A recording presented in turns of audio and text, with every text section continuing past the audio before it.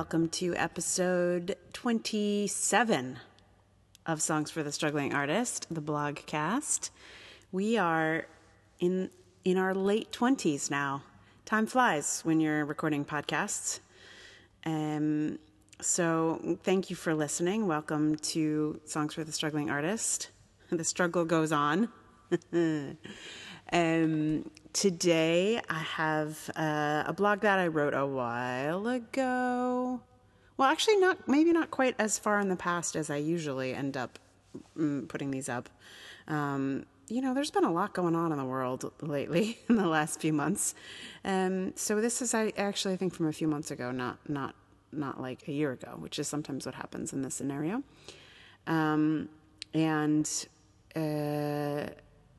It's pre-election, or I wrote it pre-election, and then I edited it post-election. It's like two different worlds coming together in a blog post. It's not really about the election, and yet, of course, it's all wrapped up in all current events and whatnot as well. So I will be reading to you a universal sign for That's Racist. That's what it's called. And, I was just thinking about how, some people have wondered why I read to you rather than just talk at you. And I think it's due to introversion. Fundamentally, I'm not much of a talker. I think best when I'm writing. So I can give you a more coherent thought in the written word than I can in this kind of rambly state, which is of course good too. Or I don't know if it's of course good, but chatting is also delightful. But maybe not by oneself for me. Anyway, here is a universal sign for That's Racist. A universal symbol for That's Racist. The couple got on the N train and asked, in their best English, if the train was going to St. Pearl.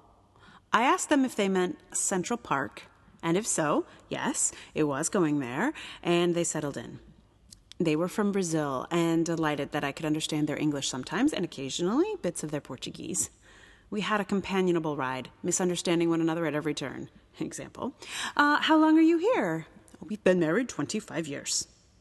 They told me I was very nice and friendly, I think this is what they were saying, and that they were happy to meet me. I told them I was also happy to meet them. They told me their names, and I told them mine. I was pretty pleased to have made a nice connection with some strangers from far away. Then the man made a gesture that I decided couldn't possibly be what I thought it was because it was so racist. Then he did it again, bigger and clearer, and I heard chines, and I realized he was, in fact, making an incredibly racist gesture. I said, no, which he somehow interpreted as a license to keep going, and so followed a series of gestures and sentences I couldn't understand, but I presume added up to an unfavorable rant about Chinese people. I was horrified. And given the language barriers, I could not figure out what to do. I wish there were a gesture for, that's racist. It would come in handy, not just when there's a language barrier like this, but in situations where it's just not a good time to have a full discussion.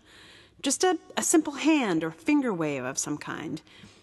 It wouldn't be a bad idea to have a universal symbol for that's sexist, too. It's amazing how much racism and sexism can be expressed without language. I would love for a way to express the opposite some way as well. And unfortunately, given the current climate, we will likely have many, many opportunities to use a gesture that expresses that something is racist or sexist. With hate crimes on the rise, it's ever more essential to address this stuff when it comes up in the moment. It occurred to me that so many people were okay with voting for racist candidates because they didn't fundamentally understand what racism is. They missed the multitude of racist statements because they didn't recognize them as the racism they were. If we could call it out with a gesture, we could register our response and keep moving. We could express ourselves en masse when our new elected officials denigrate their target of choice. I don't know how gestures become popularized, but now is the moment for us to get one. And there we have it. That is a universal symbol, not sign, apparently. Sometimes I don't remember the names of my things until I look at them myself.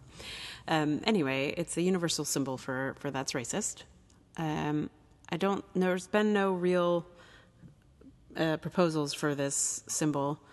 I've gotten some middle fingers, which, that's just not clear. Like, middle fingers can be anything, right? But we need something that's like crystal clear. I even looked up like American Sign Language and British Sign Language and all kinds of sign languages. It's actually complex to say that's racist in sign language as well. So I think we need something as simple as a wave. That's just like a no. It's necessary, unfortunately. So the song here for you at the end of this blog about racism is a song by Michelle Schacht. In the last week or so, I've just found, I need her. She just kind of, I stopped listening to Michelle Schacht a while ago. She was important to my youth, but now, with the world as it is, I just was like, yep, nope, got to pull her out of the mothballs.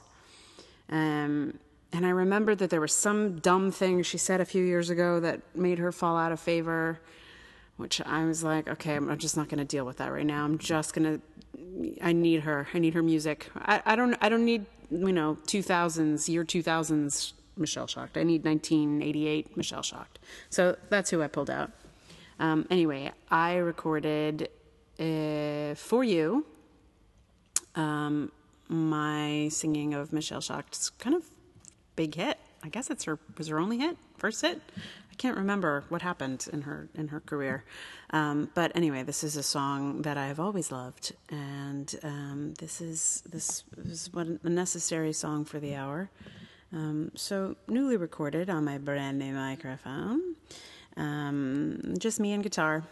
You're gonna hear now my recording of Anchorage by Michelle Schacht, and there is a blog forthcoming about Michelle Schacht, actually, because it's given me a whole thing to think about, but that's way in the future. So meanwhile, enjoy Anchorage.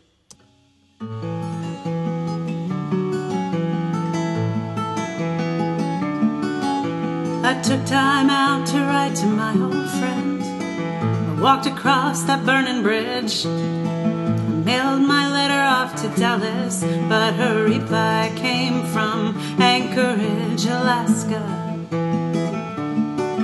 She said, hey girl, it's about time you wrote. It's been over 2 years, my old friend. Take me back to the days of the foreign telegrams and the all-night rock and rollin'. Hey Shell, we were wild then.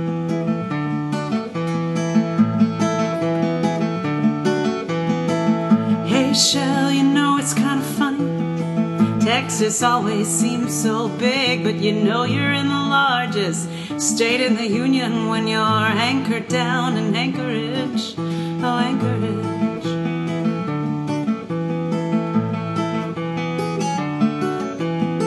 Hey girl, I think the last time I saw you was on me and Leroy's wedding day. What was the name of that love song you played? I forgot how it goes. I don't recall how it goes.